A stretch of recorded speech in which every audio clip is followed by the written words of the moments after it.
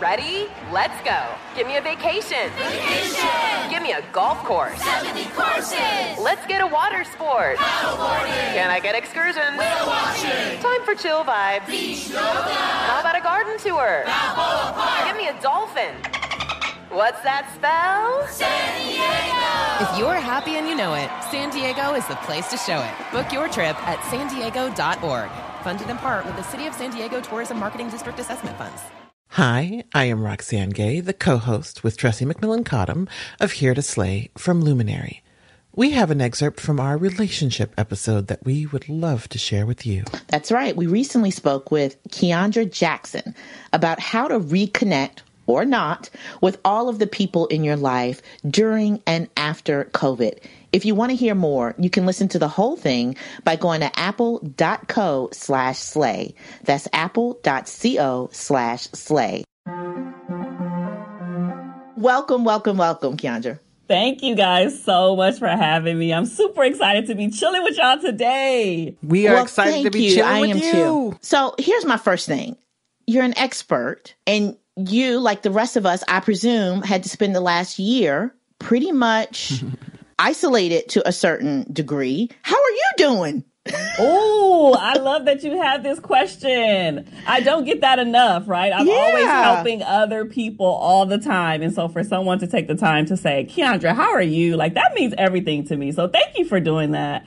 I am doing well, actually. Despite being in the house, I'm in Los Angeles, California, and it's going to be a hot girl summer over here, too, by the way. I'm in LA, too. Yeah, like there's been so much going on in my life. I've experienced all of the stuff that everybody else experienced. Loss, death, medical issues with family, Yep. I mean, financial shifts, business shifts. I mean, it's been crazy. So thank you for that question. I am doing well. I am doing well. I can't complain over here. But sister to sister, we got to ask each other that more. Absolutely. And really go in, right? Because sometimes we have the tendency to say, oh, I'm good, I'm fine, and just breeze over it. But like, no, sis, how are you really doing? Like, I always go for that. How are you really doing? And then that's when you get the good stuff. That's when you get the real answers. I agree. And I love hearing that. Like, let's go a little deeper and really listen instead of just doing that surface. You good? You good? Like, no, maybe we're not good, or maybe we need to elaborate, which actually has me thinking about just personal relationships, because for the past year and a half, especially for people who are in relationships, we have been having a lot of togetherness, and for single people, a lot of aloneness. And what are you seeing in terms of how couples have been faring over the past year and a half, and now that we are emerging back into the light? So I get to see it from both perspectives. So I work with a lot of couples and people in relationships in general, but I'm also single in real life, right? This is perfect. There's a lot of togetherness. And I feel like the people that I work with are the couples that I see, they're enjoying it in the beginning, but then it got real old real quick because they realize that there isn't much of a break from their partner or even from their children or dogs, pets, whoever, is around. And I don't think that we were meant, or we realized how much we spent apart from one another, if that makes any sense, because there were drive times to and from work. There was hanging out with your friends. There were all of these things that we did, but we didn't realize how we needed to be apart from one another as a way to make sure that our relationship is healthy. And I think that's an interesting perspective, because we think that togetherness means healthiness. Right. But sometimes we need a break. I need a break from you, boo-boo. I need to be outside of your presence. And I think, I think those are the moments that we really fill our own individual cups, right? Because we're still individuals, even though we're in a relationship. Yeah. And so that's the aspect from that side. But from my personal side, not to tell all my business, it's real lonely in these streets when you had to quarantine by yourself and you didn't have that significant other. But please believe that the world is opening up again. And so we're going to be in full effect. Okay. We're going to have and a you real just hot putting girl word out. here. You just letting folks know. I'm putting the word out. So if my future husband listening, he can go ahead and give me a call. That's what I'm doing. I started at the beginning of COVID. I think I might be like a lot of people. Coupled at the beginning of COVID. Now, I don't know. I'm half coupled. halfway through COVID. Some of that due to the fact that I moved. And so I know you have thoughts on long distance relationships. But for some of us, the case for me and my partner was that he has an elderly parent he had to care for. We could not actually bubble up because we would have to have bubbled with his mother. And in the early days, that was a real problem. And she was health vulnerable. So we had to be like super, super careful. And then I moved, to be fair. Like, you know, some of that's on me. But now we're like half coupled. But what are the different variations of how COVID has had us renegotiate our relationships? And what am I supposed to do now? Are we now supposed to like did the last year just not happen? Do we press a button on reset? Like, what are we supposed, is there a big talk we should be having? Like, okay, that's over. Let's get back to like pick up where we're left off. I don't know. It's weird. I tell people to go slow, right? Like we're transitioning out of something that was literally catastrophic. It was major. It impacted everybody in the freaking world at this point, right? Yeah. And so for us to hop back into our regular work routine or hop back into how we were doing things before, I don't think that's the healthiest way, right? Because everybody has shifted. Everybody has changed. So it's important for you and whoever else listening to check in with your partner, right? Like, okay, since this pandemic happened, we had to be halfway apart. We're partially coupled. Okay, what do you want to do next? Do you want to go back to the way things were? Do you want to keep things the way that they are? Or do we need to scrap the whole plan and do something completely different?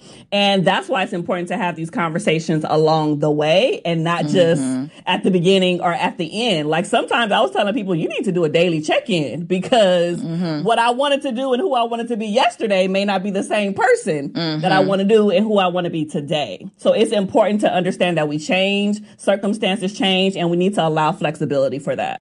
You know, it's interesting because a lot of times we don't talk about that, like that you need flexibility and that relationships shift and change and that it's okay to sort of check in and renegotiate.